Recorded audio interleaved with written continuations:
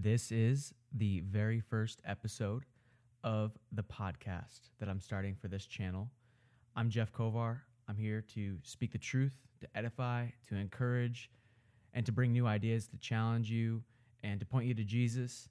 In this video, I'm going to be talking about some of those things in this podcast. If you're listening, I'm going to be talking about some of the things that I've experienced in my life that have led me up to this point, that have led me up to following Jesus.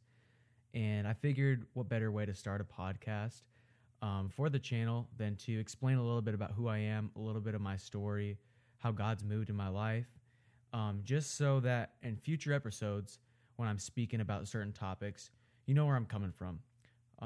So I just want to get right into it. I'm Jeff Kovar. I'm 23 years old. My birthday is in November, so I'll be turning 24 at the end of the year. But yeah, I live in Omaha, Nebraska. I'm from Omaha, Nebraska. I grew up here. I grew up skateboarding. I grew up playing the drums. I grew up making YouTube videos. I always liked building with Legos. I was always creative. And growing up, that's just always how I was. So I come from a family that has experienced a lot of pain, divorce, not just with my parents, but just other family members. A lot of divorce in the family that I grew up in. But growing up, when my parents were still married, we would go to church. And before they were divorced, I was able to develop a pretty good understanding of what family is. And then when they got divorced, I was able to develop an even greater understanding of what family isn't. I just growing up throughout my teenage years after my parents got divorced when I was about 12 years old, I could see that, after failed marriages and just trials and tribulations that I'd seen in my parents' life, relationships, boyfriends, girlfriends, stuff like that, I could see like what family wasn't. But when my parents were together, I could see what family was. I had my sister, but today I have 2 more half siblings also, and I'm really grateful for them. But anyways, so I grew up, my parents were divorced, and in high school is about the time that I was really, really getting deeper and deeper into like leaving behind the way that I knew was right, that my parents taught me. And any understanding that I had about who God was, I wasn't really focused on God. I was more focused on just having fun, feeling good, partying, socializing, and just enjoying the moment the way that I thought enjoyment had to be, whether that was through drugs, whether that was through like video games, whether that was through just hanging out, riding motorcycles. You know what I mean? It wasn't always super bad things, but there were some bad things in there that I would get deeper and deeper involved in. But all through that time, there was a seed that was planted in my life from growing up, from when my family and I went to church. And that seed was the Word of God. And after years and years of my life experiencing, divorce, other trials in my life, and by the way, it's my parents that got divorced, not me. I didn't get divorced. I was a child. But one thing I say to people that are, experiencing divorced parents and stuff, or even to parents that have been divorced, is that, the kids learn just as much about divorce as the parents do. It's just they're experiencing it in a different way. So I never have been divorced, and I don't plan on being divorced. But the thing is I learned a lot about what divorce is by seeing my parents be divorced. And I don't say this about them to put them down or to tell them how their lives are messed up. No, I'm just saying this is my life experience, and God's used it to grow me, and it's made me stronger by enduring. So, but the seed of God's word was planted in me at such a young age. When I would go to church and stuff, I always believed in God. I always questioned certain things. I would question not from a perspective of like needing proof for things. It wasn't that I needed proof to believe that God was real. I could look around and see well enough that God was real. It was more just that I would have questions about, I would just be curious about what life was about. And I would say that growing up when I was a teenager, once my parents got divorced, is when I stopped really thinking a lot about it. And I wasn't like this, Albert Einstein little kid that was always thinking about God when I was younger. I don't want to make it sound like I was a super godly, saintly, holy kid. I definitely got into little fights when I was a kid, said things I shouldn't have. You know what I mean? Like, I wasn't a perfect child, but there was a seed in my heart that was planted from going to church and from having some godly family members, specifically my grandma and my grandpa on my mom's side.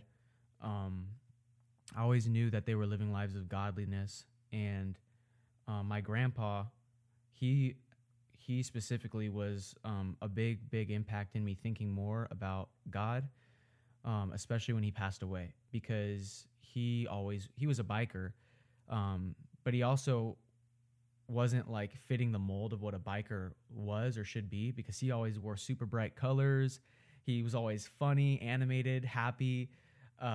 He would always mess around, make super loud sounds, he would sing. I remember one time when I was younger, we were at this bar and grill. I think I was out of town. I wasn't here in Omaha. I was with my grandma, and his name was Benj, my papa Benj. My grandma and my grandpa, they live out of town, so in North Carolina. So we'd go visit them. I remember one time there was a karaoke opportunity when I was just with my grandparents, and I think it may have been in Minnesota, the Minnesota State Fair or something. I can't remember. But I just remember my Papa Benj singing this song, Sherry, and I don't know if that's the name of it, but he sung it with such a high-pitched voice, and my Papa Benj wasn't a small dude, and if you didn't know him, you'd think that he wouldn't be that way, you know what I mean? But he was always kind of breaking the mold about what you would expect of him. He'd do something that you just wouldn't expect him to do. But he was a great influence in my life in knowing that you have grandparents that believe in God, knowing that you have parents that believe in God, family members. It's such an amazing way that God created family, because he says in the word to raise up your children the way that they should go, and when they're older they won't depart from it. So my grandparents probably weren't perfect at doing that, but the seed of God's word is powerful, and if it lands in the right soil, it's going to grow. And all that seed needs is moisture and sunlight, and that seed was in my heart growing up from a young age. So I'm not trying to get stuck on this one topic, but I just want to explain it because I think it's important to where God's brought me. So I already spoke a little bit about how my grandpa had passed away growing up, and he passed away at the time that I was probably like a sophomore or junior in high school. And at this time in my life, I was still in school and stuff. I don't know if I never was like dating girls a whole lot because I was a really big kid. And when my parents got divorced, I was really, really obese. And that's actually something that has impacted my life previously, feeling uncomfortable, feeling insecure, things like that. And then I lost a whole bunch of weight going into my senior year because I had planned on going into the Marine Corps. And it was maybe a little bit before that my grandpa had passed away, but I remember I lost a bunch of weight to go into the Marine Corps. And I lost like 70 pounds. I weighed like 240 pounds. I lost 70 pounds. I was eating like 6 to 8 meals a day, like super routine. And it was a metabolic diet that made me drop a whole bunch of weight really fast, like in like 3 months. I can't remember the diet specifically, but it worked really good. Metabolic diet. Anyways, so at this time in my life, I was partying a lot. I was drinking. I was smoking. Doing Adderall. Doing other drugs. But I was also doing other things too. Like I would steal. I don't know. I was just partying and stuff with my friends and just living a life like that was just careless, foolish, reckless. And when I was, 17, 18 years old, that was probably the the deepest I had been in it, and it wasn't until 19 that God had came in and really, really transformed me. But after my grandpa passed away, I keep bouncing around, so please just be patient with me. But after my grandpa passed away, I remember at his funeral, we weren't allowed to wear black at his funeral. And we had these themed shirts that were tie-dye, every single color of the rainbow on the shirt. And the shirt said, "Tag, you're it." And the theme of that funeral was basically saying, hey, Papa Benj lived a godly life. He lived a life that embodied Christ. He lived a life imitating Christ. He lived a life that is admirable and imitatable. And he did it. Now it's your turn. Tag, you're it. And I remember my Nana, my grandma, I call her Nana, but I remember at that funeral, she came up and shoved me and she said, "Tag, you're it." And I don't know why, but I remember like getting shoved by her, like that tag actually, like I actually got tagged, and it was like a spiritual tag, you know what I mean? And I'm not saying that God will transform your life through a tag, but I remember that moment. And I remember it was, I went to the funeral in like North Carolina and I flew back to Omaha and I continued living my life, So I lost a bunch of weight going into the Marine Corps, and I'm still partying and doing drugs and trying to figure out life. Right when I'm about to graduate high school, I'm planning on going to the Marine Corps. At my high school graduation, they're like, "Hey, anybody that's planning on going into the military, please stand up to be recognized." And me and a few other students stood up, and like that was my plan. I was going to go be a Marine, and I had been training. Like I had lost a bunch of weight. So at that time, I suffered an injury and I tore my rotator cuff, my right rotator cuff. This was when I was 18. I tore it in March of 2016. That was the year that I graduated high school. So I tore it right before graduation, and I was supposed to be going out to boot camp in the summer of 2016. Well, after talking with the recruiters and stuff like that, we came to the conclusion that it would just be best for me to go to community college, go to school, and put that dream or that aspiration to be in the Marines, put that to the side. So I started going to community college, and that was probably when I just got the most lost in life, where I got to the point where I'm like, what am I even living for? Because not going into the Marine Corps was challenging for me, and I was like, man, like I guess I'm, because there's all this pride built up and all this honor that you're looking for in life, this purpose. And I'm like, I'm going to be a Marine. I'm going to have honor. I'm going to have pride. People are going to look up to me. People are going to respect me, And God's created us all with that desire to have that purpose, in our hearts. But I was looking for it in the Marine Corps or something like that. So one of the key things to this story is that in the Marine Corps, before I suffered my injury, I stopped drinking and smoking to train, and so I could pass all the drug tests and stuff like that. And I was on like the straight and narrow, you know what I mean? And I was still in school and stuff, so I wasn't partying and drinking every single day and stuff. Maybe I would drink a little bit. But once I tore my rotator cuff, I started drinking and smoking again, and I kind of just was like, I'm not going back into the Marine Corps, this and that, and I was just like, whatever. And around this time, I was working at Godfather's Pizza, and I was making pizza dough. And I enjoyed that job, actually. But yeah, I would go in there, sometimes drunk. I would smoke. I was super addicted to nicotine. I would always vape, sometimes smoke cigarettes. I wasn't a big-time cigarette smoker, but sometimes I would, And I remember it was going into 2016 into 2017.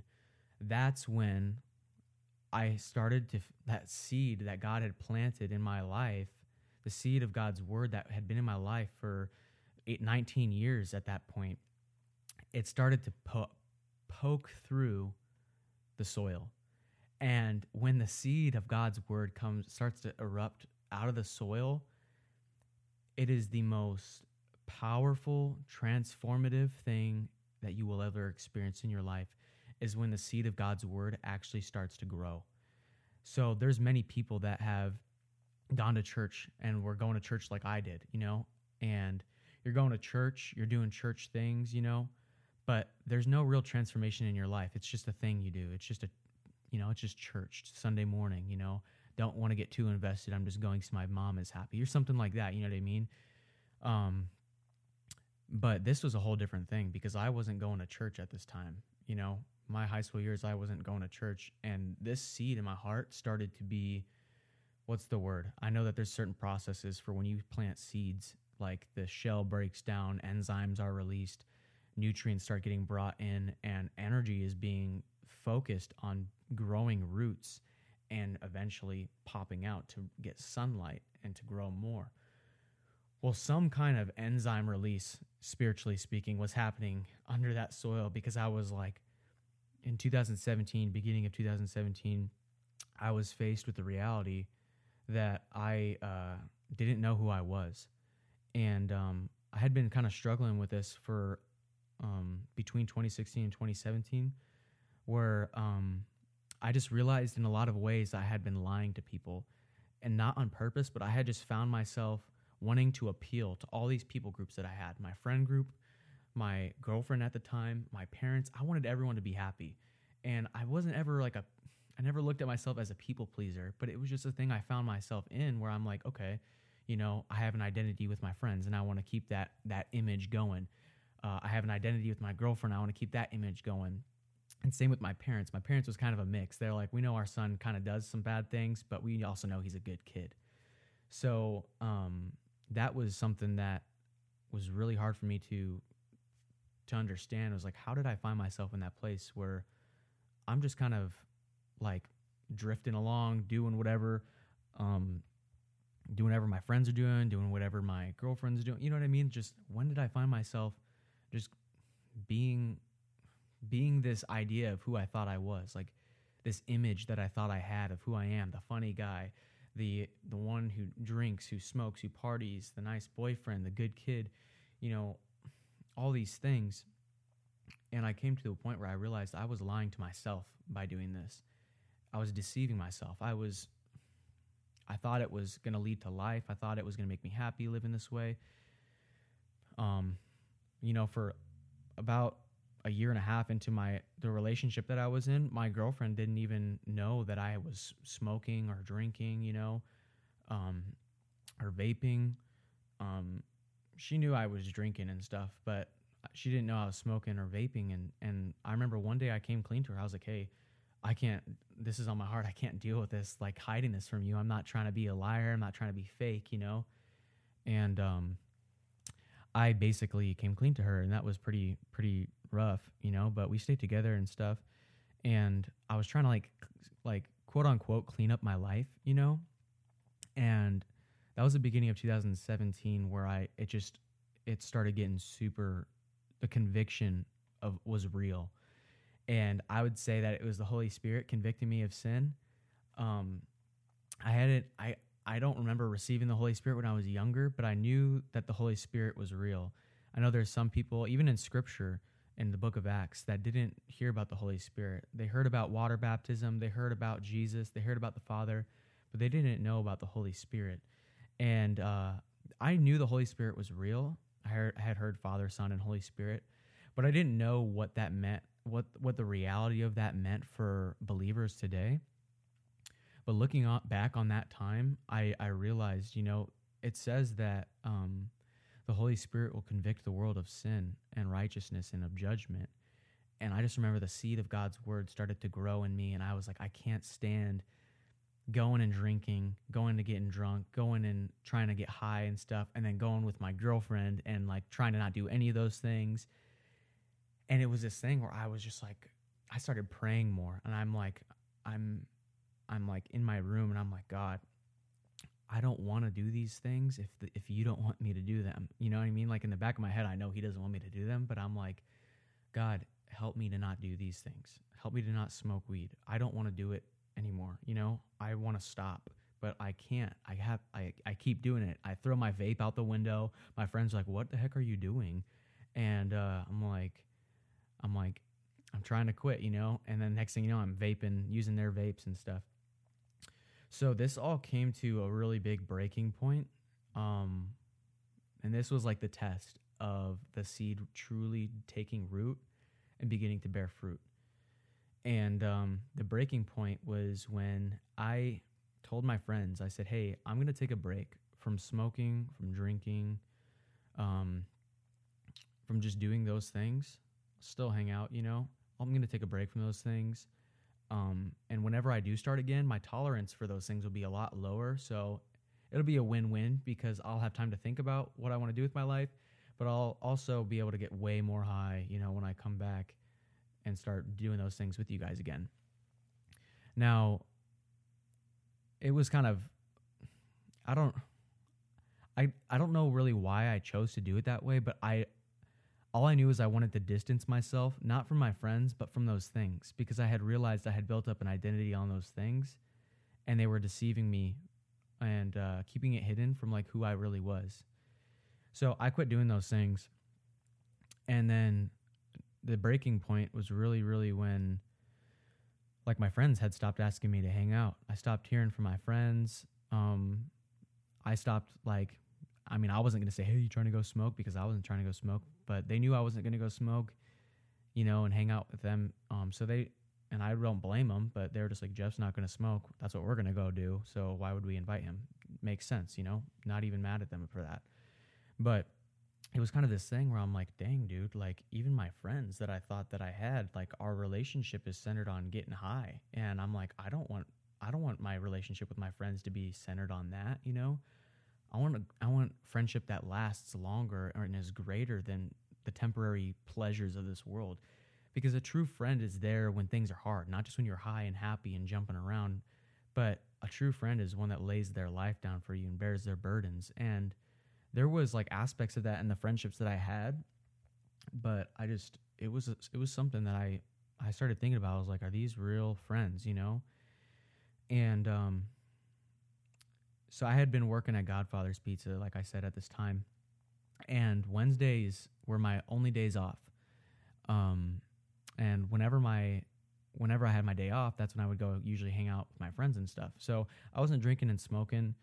I was a little hurt that they weren't asking me to hang out, but I would still go and like ride motorcycles and just like spend time with them. But I wasn't like smoking weed and doing stuff like that. Well, when I took this break from doing those things, smoking and drinking, I told my friends knew I wasn't going to do those things. My mom had actually been asking me to come to a church class with her for about a year.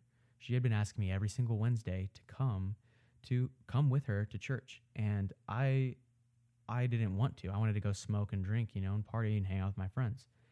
Well, at this time in my life, I'm not drinking and smoking. And my mom asks me, faithful mom praying for me. She's like, hey, Jeffrey, I'll never ask you to go again. Just come one time. I would love for you to come on Wednesday. I'd love for you to meet Pastor Don. You're going to love him. He has a kingdom class. And, I was like, you know what? Yeah, I'll go. And so I don't have work on Wednesday. I'm going to this church class on Wednesday night, 7 p.m. And long story short, I was hearing the most basic understanding of what the gospel of the kingdom meant. And it challenged my understanding of who God was through a Christian perspective, because I had a Christian perspective. I was like, Jesus died for my sins. I believe in Jesus, and that was the depth of my faith. Was I believe in Jesus. I choose him. When I die, I'm going to pick Jesus.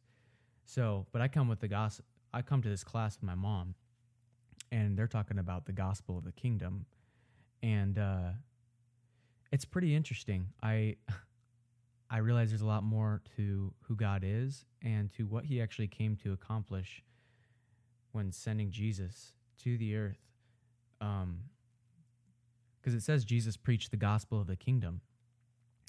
So I was there sitting in this class, and I was just perfect time to hear these things. And he was telling me things. He was telling the class things like, hey, Jesus says to obey his commandments. He says, if you love me, you'll obey my commandments. And in my head, I'm thinking, well, I don't obey God. I'm disobedient. I sin, I must not love God. Because if I did, I would do what he says, And I was like, but in the back of my head, I'm like, but I want to love God, I want to put him first. I want to put anything else aside to love God, And they also said in that class, be sober-minded. The devil, your adversary, roams around like a lion, seeking whom he may devour. like, be on guard, be alert, stay sober minded, be alert. And in my head, I had just had a really innocent understanding of what that meant. But I was like, maybe the reason I don't know God is because I'm never sober. I'm always high. I'm always drinking. I'm always drunk, And I wasn't like, it wasn't drunk to the point where I was like an alcoholic, but I would be drinking and driving and stuff, I'm just reckless. I'm like, maybe the reason I don't know God is because like I'm just always drunk or high, And I was just having these really, really basic understanding, this really, really crazy paradigm shift in the way I was understanding who God was. And he even said in that class, he quoted the scripture that Jesus said where he says, many will come to me on that day and say, Lord, did we not cast out demons in your name? Did we not do your will? Did we not pray for the sick? Did we not heal the sick? Did we not raise the dead? Did we not prophesy? And in that scripture, Jesus says, he says, depart from me. I don't know you. You can do all these things. You can be about the quote unquote Christian life. You can say you believe in me. But even the demons believe and they tremble at the name of Jesus, the name above every name. And I'm sitting in this class. I'm like, oh my gosh, I'm no more than it. Like my faith is no greater than a demon. I can say, Lord, Lord, I love you. I love you. And God's like, if you love me, do my will. Like, be obedient to me. But if not, don't say you love me. And I'm like, I'm in this class and I'm so convicted. I'm like, oh my gosh. And this was a Wednesday and I'm like, oh my gosh, what do I do? Like Jesus said, like, you must, if you want to be my disciple, you must deny yourself and carry your cross and be crucified with me, And I'm like, oh my gosh, like, have I really been choosing myself? Have I been really choosing the world over God my whole life? I didn't realize I was doing that. And I walked away from that class and I was like, I knew one thing. I knew that I needed to respond to God. I had realized that the gospel was the power of God unto salvation. And you don't just say, oh, I believe, and then just go keep living your life and just do whatever. No, you show that you believe. Your faith without work is dead. And I was like, the Holy Spirit, like the conviction that he brings, he gives you the desire and the power to do what pleases God. And so I'm like having the desire to do the will of God, which is totally contrary to what just carnal flesh and blood wants. The word in the Bible, it says in Romans that the flesh lusts after the spirit, that those two, the spirit and the flesh, are opposite. They do not want anything to do with each other because the flesh contradicts, like the sin nature contradicts the nature of the spirit and vice versa. And so I just knew that I needed to respond to the gospel in faith, in obedience to God. So what did I do? I went and got drunk and partied on Friday after that class. And that wasn't the right way to respond to the gospel. But you can imagine the conviction that set in when I realized how much God had loved me and all of the sin that I was walking in, when I was just laying there throwing up, looking in the stars, thinking, why am I doing this still? I'm like a dog returning to his vomit. What am I doing? So I was drunk and high that night with my friends. It was basically like me coming back, like, oh, Jeff's back from the dead. He's back to party. He's back to drink and smoke, whatever. And so there I am, laying in a field outside my work, looking up in the stars. And that's when I realized I'm done living this life. I'm like, what am I doing? This isn't even fun anymore. Like, I don't want to be drunk and high and be throwing up. I want to know God. I can know God because that's why he sent his son. It's to save us, to bring us into communion with him. If Jesus is fulfilled by the Father, we're created in the image of God, which is Jesus, then I'm created to be fulfilled by the Father. I was having these really innocent, childlike thoughts that I believe it was the Holy Spirit teaching me, was saying, hey, you can know God, and it's up to you. Choose this day whom you're going to serve. So that night I was pretty paranoid about dying and going to hell because I was like, God already preached the gospel to me. You know what I mean? I already heard the gospel. If I die tonight, I can't say I never heard. I can't say I never truly understood the basic understanding of what responding to the gospel is and what living a life of faith was, because I learned a lot about that in the Gospel of the Kingdom class on that Wednesday night. So I go home that night. I have my friends drive me home because I'm pretty drunk and high, and normally I wouldn't care to drive drunk home, but that night I was kind of paranoid because I was high too, and I was like, can you guys please take me home? Like, my heart was palpitating. I'm like, oh my gosh, I don't know if I'm going to make it. I go home that night and I'm praying in my bed. I'm saying, God, I'm having these thoughts run through my mind too, right? I'm having thoughts like, you know, you're not gonna wake up tomorrow. You're gonna be dead. You're gonna be cold and stiff, and your dad's gonna walk down. He's gonna find you there, and you'll be no different than a body that's ready to go into a casket and be buried. And I'm thinking, I'm like, oh my gosh. I'm like, I'm the oldest of all my siblings. I have a half brother, a half sister. I have my full sister Haley. They're all my full siblings to me. Like, I don't have favoritism. I'm like, oh, Haley's my full blood sister. But I have my younger half siblings, and then my younger sister Haley, and then I also have 3 step siblings. And on top of that, I have a whole family that knows me. You know what I mean? And I'm the oldest from my parents. And I'm thinking, great, my dad's going to find me dead. He's going to have to say to all my siblings, hey, your brother's dead. I'm like, oh my gosh, no, I don't want to leave. I don't want the footsteps that I created in my life to just lead to death.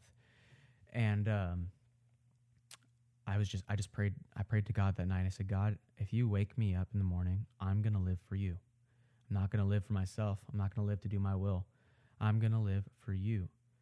So I go to sleep and I wake up the next day. I'm sober. What do you know? God created us. Even if we get drunk and high, it brings us back to sobriety because he wants us to know him. So I'm like, okay, I can know God. And the most basic understanding that I had of what I was going to be doing was I was going to be putting on Christ, and I was going to be bearing the image of God, which was Christ. So that day I was like, okay, today I'm not going to drink. I'm not going to smoke. I'm not going to lie. I'm not going to cuss. I'm not going to steal. I'm not going to lust. I'm not going to watch porn. I'm not going to do these things in my life. And it was amazing because I didn't read this in the Bible and it's saying, thou shalt not do this. I'm not reading this stuff and I'm like, okay, God, I want to declare allegiance to the code of your law. I'm like, no, I was like, hey, these things in my life, I don't want them anymore because they're not the image of God. I want to bear the image of God, and I want to do it cheerfully and willfully and with everything that I can, you know? So that day I was putting on Christ, so to speak, and I knew God was pleased, not because of my works or my actions, but because I was bearing his image. And I was fulfilled and empowered to walk in that because I knew how much God was pleased with me. And I was, even more than that, I was knowing how much he was pleased with me and knowing how much he loved me even when I was still in sin. Even when I still wasn't bearing that image, he loved me so much. And he's like, Jeffrey, I have so much planned for you that I have planned for you before the foundation of the world. And that plan is to reveal Christ to you. And I was like, wow, this is it. This is living the life. This is living a life of godliness. So I lived that day. I think I was praying. I was reading my Bible and stuff. I told myself, I was like, okay, I got to read the Bible, but I'm not going to start in Genesis. I'm not going to start in the Old Testament. I was like, I need to know who Jesus is. I need to know what Jesus says. I've lived my life hearing what people have told me about Jesus. I've lived my life calling myself a Christian. But today I need to read, and I need to find out what Jesus actually says. So I was like, instead of reading the book of Genesis, first book of the Old Testament, I'll read the book of Matthew, the first book of the New Testament. And I started reading the words of Jesus, and it was like milk and honey and life and sweetness and refreshment, and it was living. It was powerful, and my heart was so open, and I was like, oh my gosh. And I was like, Jesus, it was Jesus just speaking right to me. Any question, anything I had on my heart, I wasn't there like like, oh, is this scripture accurate? Is this have historical accuracy? I'm not over there to disprove the Bible. I'm here saying, God, I believe this is your word. I believe that if you are God and you could have revealed yourself anyway, and you decided to do it this way and to leave records of the life of Christ on the earth, if you decided to leave that through a book or many books in the Bible, you did it for a reason. And I believe that this is your word, and I'm going to believe it. So I'm reading about Jesus. I read the whole book of Matthew in that day. And oh my gosh, it was amazing. The next day, I woke up and I was like, dang, if I could live for God yesterday but not today, I'm a hypocrite. And that day was the day I knew I was living for Jesus the rest of my life, no turning back. I was like, I can't go back. I've already come to God saying, God, I want to live for you and walk in holiness and righteousness. And it was amazing. God transformed me. He made me new. And the sin that I was in, the old image that I was walking in, it fell away. It had no power. And then I remember I started going to these church activities. I started going to classes, and I started going to like they had these Village Inn life group meetings and stuff where they would just talk about the Bible and pray and stuff. It was super chill. And I was going, and that was what I was starting to do that instead of going to hang out with my friends a lot.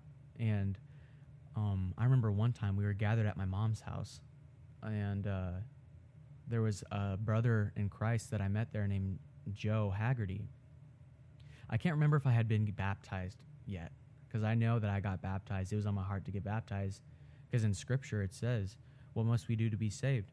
And Peter says, he preached the whole gospel, and then it says it cut them to the heart. They're like, what must we do to be saved? He says, repent and be baptized in the name of Jesus for the remission of your sins, and you shall receive the Holy Spirit. So I knew, I was like, I want to get baptized. I want to die to sin. I want to prophetically be buried with Christ, be crucified with Christ, and make it known that I am carrying my cross, denying myself, and desiring to live a life of love, bearing one another's burdens, and living a life of faith that's pleasing to God. So I can't remember when this was, but I remember I was gathered at my mom's house, and there was a brother in Christ named Joe, and he was there praying, and he was praying in tongues. And I had heard that when I was a kid before, and he's praying in tongues, and I'm just sitting there praying, and I'm just praying, got my head closed or whatever, and I kept looking up at him, and what he was praying, I didn't know what he was saying. No one knew what he was saying. He didn't know what he was saying. It's a prayer of faith, and it's communion with God. And I was in my super immature understanding, just young, innocent understanding, I was like, he's praying some ancient Hebrew language. That's so cool. You know what I mean? But in my heart, I was like, I want to pray in tongues.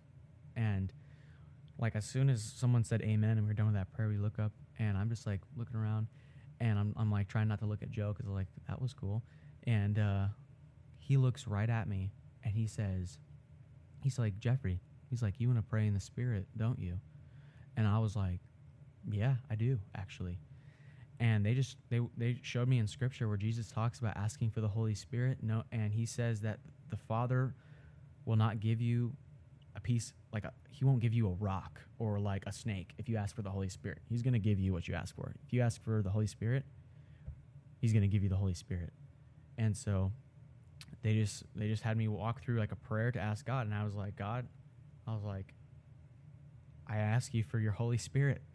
And there's some experiences that people have where they just break out in tongues, and for me, I didn't have that experience. And I could have been like, oh, I didn't receive the Holy Spirit. Oh, I guess none of this is real. Oh, da-da-da. I could have made any excuse with my human wisdom, and I could have been like, oh, God's not real. I quit. I don't want to read my Bible. I'm going to go get drunk. No, I didn't even do that. I was like, you know what? I believe that I have the Holy Spirit, because if God says, I'm going to give you the Holy Spirit, I want to give it to you. I'm not going to deny it from you. Then I believe in faith that he gave it to me. Well, tell me how.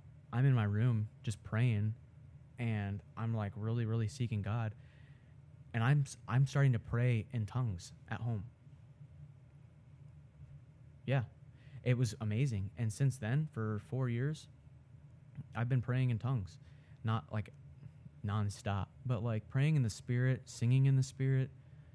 It's like it's communion with God, fellowship, prayers that are given to God that are the perfect will of God. And like it's intercession, and it's also like stirring up the river inside of you. And it's amazing. It's so freeing. It's so life-giving. It's like the only way I can describe it is just like a river of life flowing, like bubbling up within you. And it was amazing. So basically, though, I received the Holy Spirit. I know I've been made holy and pure by the blood of Jesus. I know that I've died to sin, and I know that I've put on Christ. And now I'm walking empowered by the Spirit of God to live to walk in the newness of life. And that was it for me. And that was summer of 2017. It was actually like 4 years ago, like this month. And I made this podcast because I figured, I've acquired a lot of understanding. I've matured a lot. I know how to make YouTube videos. I know how to do technology stuff like this. And Scripture calls us to be productive and useful with our knowledge of God. And I'm not making this podcast or making any future podcast because I want to be a teacher or because I want to tell people why I'm right and they're wrong. That's not what I want to do. I want to live my life in sincerity and humility and just let my fruit show. And whether I'm speaking about the truth or whether I'm speaking something that sounds more educational or teaching like, it's not to build myself up, because the word says knowledge puffs up and it can create pride, but it says love edifies. So everything that I'm doing in this podcast is out of love and to just show, hey, this is how to follow Jesus. This is what he's called us to do. This is the life he's called us to live. And so I remember that was it for me. And that began the walk of my life in Christ. And God has been faithful to keep me in him. The cares and the things of this world never choked out the seed that finally took root and finally sprouted in my heart. And it was amazing. So since then, I've been following Jesus. Now, there's a couple more things I want to share about in this podcast before I end it. Now, if you've listened to this far, you're about to listen to one of my favorite parts about this. Now, that whole story that I just told you is always going to be my favorite. You know what I mean? Like, it's not like that's secondary. Like, if that never happened, I wouldn't be following Jesus. But there's things that I've learned along the way since I followed Jesus that have had dramatic impacts on my life. And one thing I want to talk about is what it was like when I started being an intern at the church that I was at. So I was going to this church for about a year. I became an intern at the church. And for me, all I knew was like, I want to be a pastor. I have a desire for God. I have a desire to build people up. And I want to use what I've learned and acquired to edify people, to build people up, to encourage people, all that. So I'm like, I'm going to be a pastor. And the church that I was at had a program for being an intern and for going to an online school, online university. So I started, it was a church I was already involved in, and I started going there, and I started being an intern. So I'm there every day of the week, except for Friday and Saturday. But I was there. I was a drummer at the church. I'm doing video. I'm doing editing. Anything that you could think of that goes on at a church, except for like major decisions, I was there doing stuff like that. And it was a really good learning experience. But what I want to speak about was there was a pastor there, and his name was Pastor Don. He was the same one that taught the Kingdom class. And he was always talking about this book called Pagan Christianity. And I'm like 6 months into this internship that started in 2018. So it was probably about 2019 at the time when I started to read this. But he's always talking about this book called Pagan Christianity. And he's always telling me, he's like, bro, you read that book, it's going to mess you up, man. And so I'm like, give it to me. Let me read it. And I'm still pretty young in faith. You know, I've matured a lot, but at the same time, I'm learning like basic life skills at this time. Like I'm still like 20 years old. I'm young, 20, 21 years old at this time. And so he actually told me, he was like, no, he's like, you're not ready to read this book. And I'm like, okay, well, whatever. And so I'm doing school. I'm doing all the church stuff, doing the activities, church camps, all these things, you know? And I remember, and for people that are listening to this that know me, I say this with love. I don't say this to bash anyone. I don't say this to put people down, to tell you, like I said, I'm not making this video to say I'm right, you're wrong. That's not why I'm making this video. I'm just here to tell you what I've learned and how God has showed me to follow him.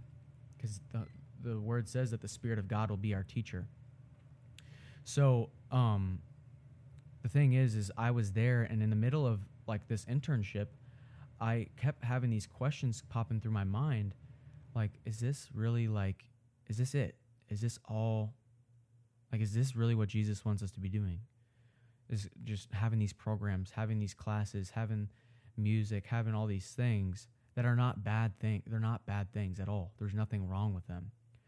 But I was like, is there something more specific that God's wanting us to do? Is there something more focused, something more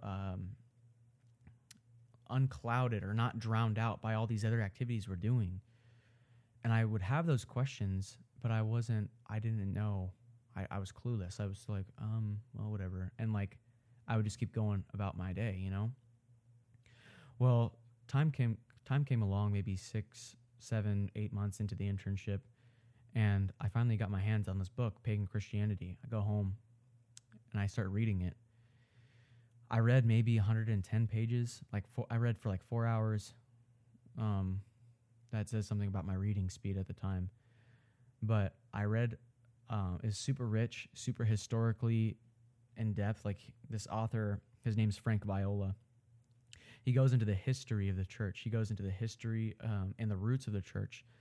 He talks about like the organic expression of the Spirit of God, of the seed of the Word of God. You know, if you plant the Word of God, the seed, into the dirt and it grows, what does it look like? Does it look like a building that pops up, you know, and now we got worship music, coffee, classes, all these things? Or does it look like gathering together, loving one another, having family, having unity? It may not be as big, it may not be as flashy, but you're in unity. There's no one gathered together where you're like, is this person even saved? Does this person need deliverance? Is this person even here to know God? Is this person's gifted? Like they could be being productive and useful in many different ways besides just sitting here at the church. So I'm having these questions. So I start reading this book, and it goes in depth to every church practice, beginning from the birth of the church. And I stopped reading the book after about 110 pages, and I was like, dude, what? And I remember I kept being an intern because I'm here and I'm not trying to cause division. I'm here and I'm not trying to be like, hey, we're doing everything wrong and we need to start doing it right. Do it my way. That's not what I was there to do. But I was there saying like, what are we doing? You know, I was still like convinced like, hey, I've learned some things and I believe that there's a more organic, simple way to follow Jesus, and there's a life to be lived in Christ that's edifying, that's full, that's not lacking, but that's more simplified, I guess you could say. It was just simplified. And I didn't even finish that book that year. Like, I didn't even finish it. I remember this was another one of those moments that stuck with me, is like I was a volunteer in the mornings on Sundays. I mean, I was an intern, but I was basically a volunteer. Like as an intern, that's what I was. I was going to school, but the cool thing was that the church was providing housing for me. So like in that way I was being taken care of and in a sense paid, but I wasn't taking like a paycheck for being an intern, but they still took care of me, which was amazing. And it was God's provision. And I'm grateful for every single pastor and person that was there at that church and that still is there, because some of them might be watching this. But basically, I remember one morning we're having this like the volunteer circle prayer, and we're praying, just that the people that come in, that they would be ministered to, that people would hear what they need to hear, that the will of God would be done, that the sermon would be on point, just that everything about a church experience would go good, and that God would move, and that people would be transformed. We're praying one of those prayers, which I loved praying, So, but that day was probably a bad day to choose me to do the prayer, because they would have the interns lead the prayer, and they would pick a different intern each week, and they picked me that day. And I remember they picked me, and I started crying in the middle of the prayer, and I was like, God, I don't know how to describe it, but I started crying, and I was basically saying, God, we want to do what you want. We don't want to do what we want. We're not here to build our own kingdom. We're here to build your kingdom. I'm just like going in, and it's like I blacked out. No one else is there. I'm just praying before God. And I started crying, and I went into the sanctuary when I was done with it, and I was just crying. And one of my friends came up to me. He's like, bro, are you okay? And I was just like, I'm just looking up, and I'm just being real with you guys. I was looking around at all the cameras, the screens, the pews, the chairs, the stage, everything. And I was like, what are we doing here? I was like, what are we doing? And I couldn't really express myself at that time either, and to the depth of what was going on in me. But basically, I just knew that there was more to following Jesus than going to a church, going to the building and creating this production and this experience for people to be satisfied. And I realized it was more of a consumer type thing, in the sense of you want the people that are coming to be pleased and to keep coming to your church. But I was in my head, I'm like, are people here going from immaturity to maturity? Are the people here that aren't saved choosing if they want to follow Jesus or choosing to not follow Jesus? Are people even becoming disciples of Jesus? These were some serious questions that I was having, and I decided I was going to stick out that year at that internship to honor and respect the pastors, the other interns, and the people that were going to that church. Because I'm not here trying to cause division or be a thorn or anything, but I just was I knew I'm not going to be an intern after this year. And that led me to going to Texas, because I had an understanding. I was like, whatever I'm not learning here, I'm going to go learn somewhere else. And so I left, and I went to Lifestyle Christianity, big evangelism school, focused on outreach, focused on intimacy with God, focused on the love of God, focused on righteousness. And it was pretty amazing. But I left there realizing still too that it wasn't Lifestyle Christianity was an amazing school, and I met amazing people there. I made a lot of friendships there that are going to be lifelong friendships now. But I walked away from that realizing too that there was an aspect of it that was, first of all, there was a lot of students there, and you can't know everyone, and you can't develop solid unity and love for one another when some people are leaving, moving back to where they're from, and it was just a difficult place to grow roots when everything's kind of constantly changing. And I started to learn about the fruitfulness of what it would be to have a smaller fellowship, but you're united, you're on the same page about preaching the gospel, about making disciples, about speaking the truth, about living a life of sincerity, a life that's pure, undefiled, blameless, spotless, working a job with your hands, you're living a normal life, but you're not here to do your will, you're here to do the will of God. And I ended up moving back from Texas, and since then, it's just been house fellowship. It's been getting together, breaking bread. It's been getting together, singing, reading the word. Today, my brother in Christ was moving into his apartment. So we got together and we're moving his apartment and stuff, moving all the things into it. But basically, in Scripture, it talks about when the Holy Spirit was poured out and the believers' community began to assemble, they gathered together in each other's homes and broke bread and prayed and made intercession, and they lived. They had sincere hearts, and they were fellowshipping, and preaching the gospel. You know what I mean? And I just see that in Scripture, and I'm like, if that was the most organic, most sincere, most like undefiled byproduct of the Spirit of God being poured out, of the gospel being preached, I was like, I want to live that. I want to walk in that. And so, like I said, I'm sharing this because this is my story. I'm not going to lie and be like, saying things that aren't even true to me. But I'm genuinely convinced that walking with like-minded believers in unity, even if that means it's a smaller fellowship, I'm convinced that it's more fruitful. And I'm convinced that anyone else that would be discipled, that would come into that community like we've had, is in a really great environment to grow, because the ways that they need to be encouraged in Christ, it can be addressed immediately to them. And you don't have to hope that a sermon might cover what their needs are, what they're wondering, or what they need, any trial they're facing. But anytime we gather, it's just, hey, what are you going through? Are things good? Are we just here and just enjoying the truth that we're in? Or like, do you need encouragement today? Like, do you need to know the truth? Do you need to be reminded of the truth? Do we need to stir one another up? And that's where I'm at right now. That's the life that I'm living, is house fellowship, going, preaching the gospel. Whether I'm at work, I've been sharing the gospel a lot with a lot of my coworkers. And but even if I'm just out and about, like, I don't tell every single person I see about Jesus. But when an opportunity is presented, I take it, and it's good. It's really good. But anyways, so I'm here in Omaha. I'm about to wrap up this podcast because we're coming on about 1 hour, and I was actually going for about an hour, shooting for an hour. But anyways, my wife and I have just moved into our apartment.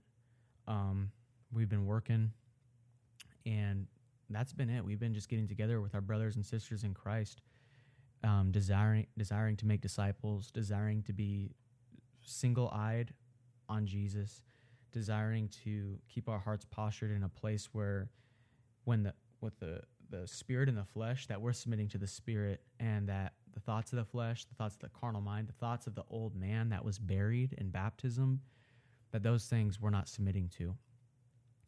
Because the truth about what Jesus truly did was that he saved us from sin, so that we, just as he died to sin, it says in Hebrews that the death that he died to sin. He knew no sin. He's sinless, Lamb of God.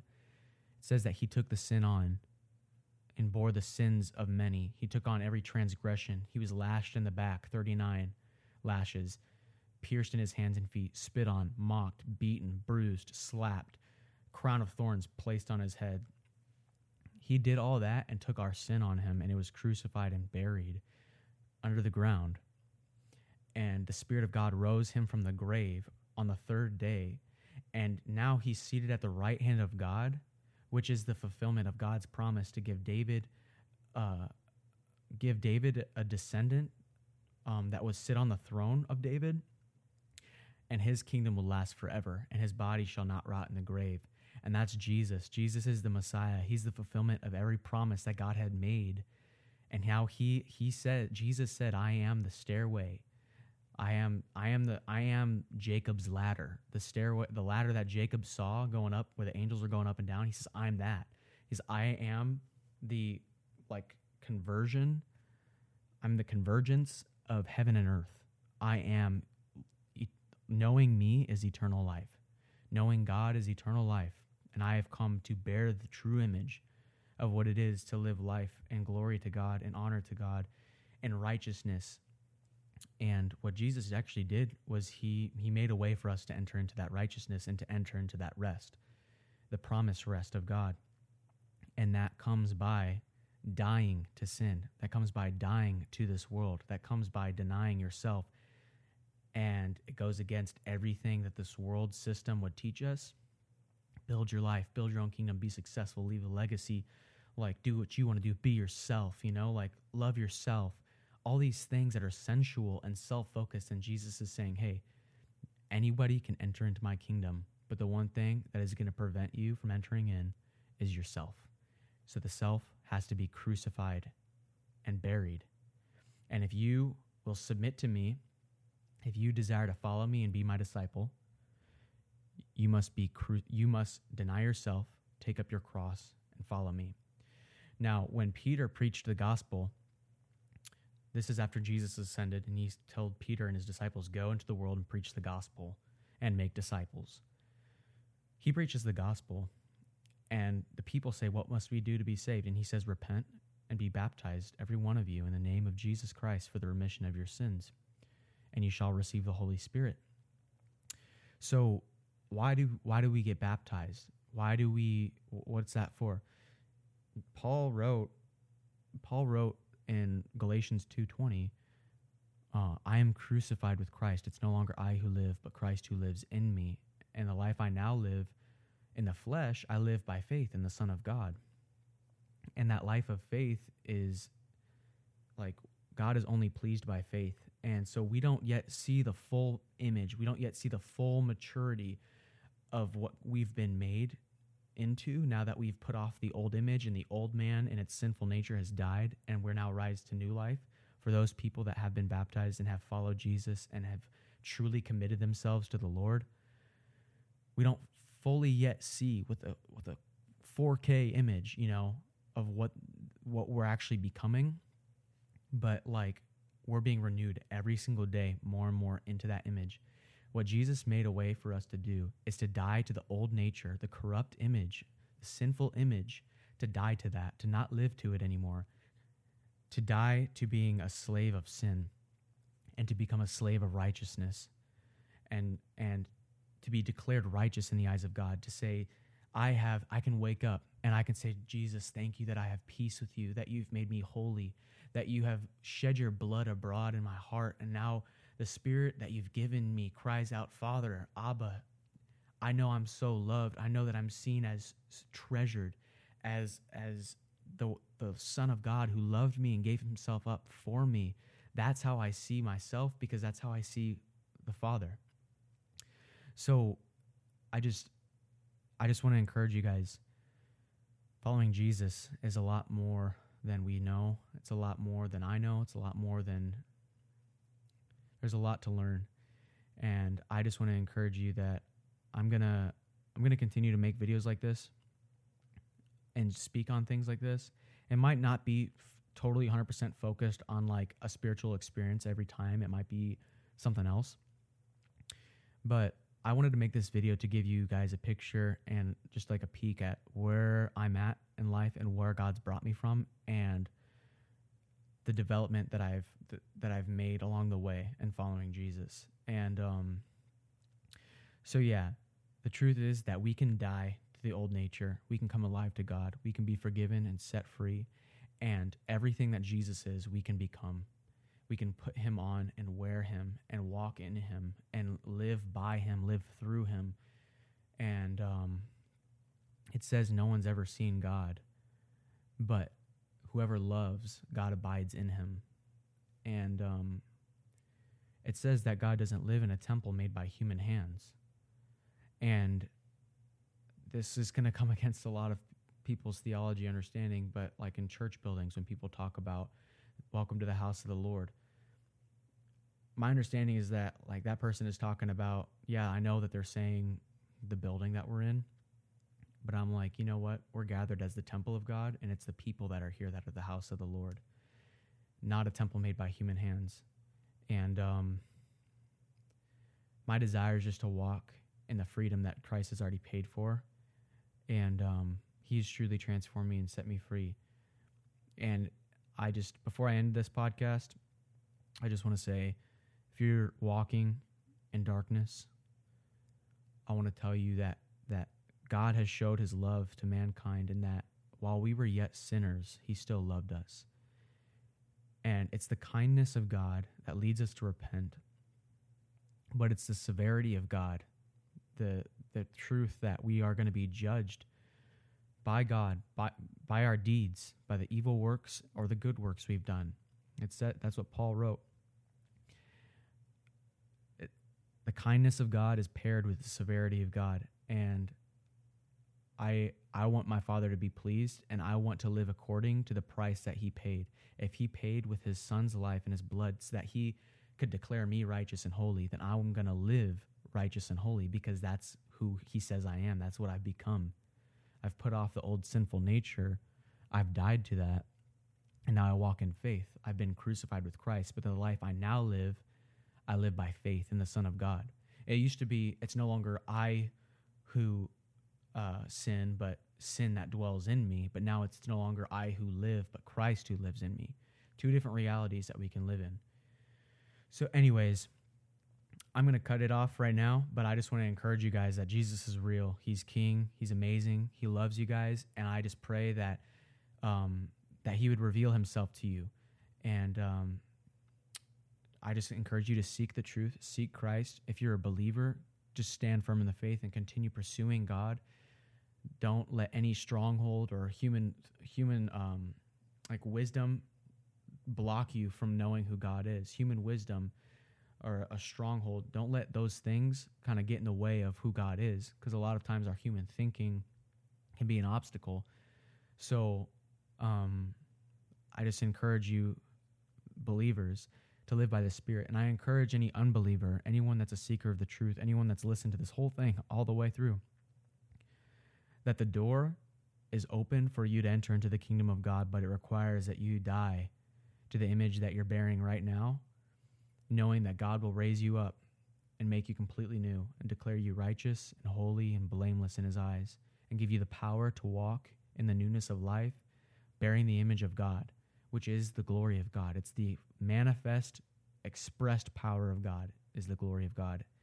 And that image is Jesus. We were created to be like Jesus. So be like him. Put off the old image. Deny yourself. Follow Jesus. And I know that not everyone's going to follow Jesus. Jesus said, not everyone can be my disciple. But I just want you guys to know it's possible. It's real. It's what he's done in my life. It's who I'm living for. And yeah. But in future videos, future podcasts, I hope to encourage you guys more with some more depth on certain topics about church history, certain topics about books that I've read, but also just practical understanding of walking by the Spirit, walking in faith, living a life of faith in a world that doesn't know God. And it's all to be an encouragement, all to help you and help you walk upright, walk in the light, to walk in the identity that God has created you to walk in since the foundation of the world. But anyways, I hope this video encouraged you. I hope this podcast encouraged you. I need to pick one. I don't know if it's a podcast or a video, but it's a podcast. But I just keep saying video because I'm uploading it to YouTube. But anyways, God bless you guys. Love you guys. I hope you're encouraged.